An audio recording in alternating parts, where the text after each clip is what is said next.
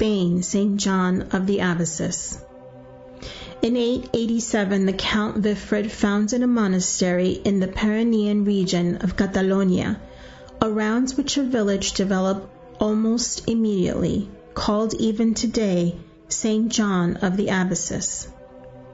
Here a crucifix is preserved with the host, kept intact since 1251, embedded in the forehead of the statue of Jesus.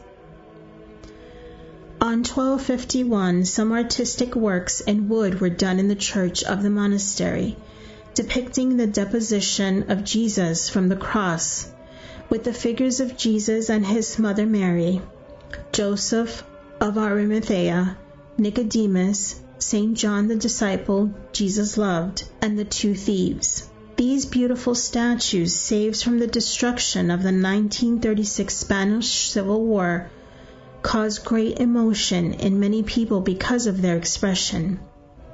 Jesus' head especially is impressively beautiful.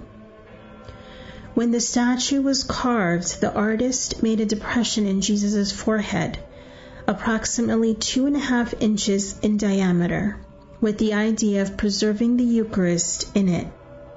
In 1251, someone put a consecrated host there, but the memory of this was lost in time.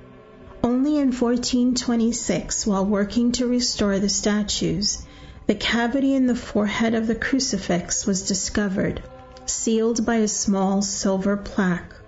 Inside, wrapped in a white linen cloth, the host consecrated in 1251 was found, totally uncorrupted. Since then, that host, known as the Most Holy Mystery of St. John of the Abbesses, is adored and visited by numerous pilgrims.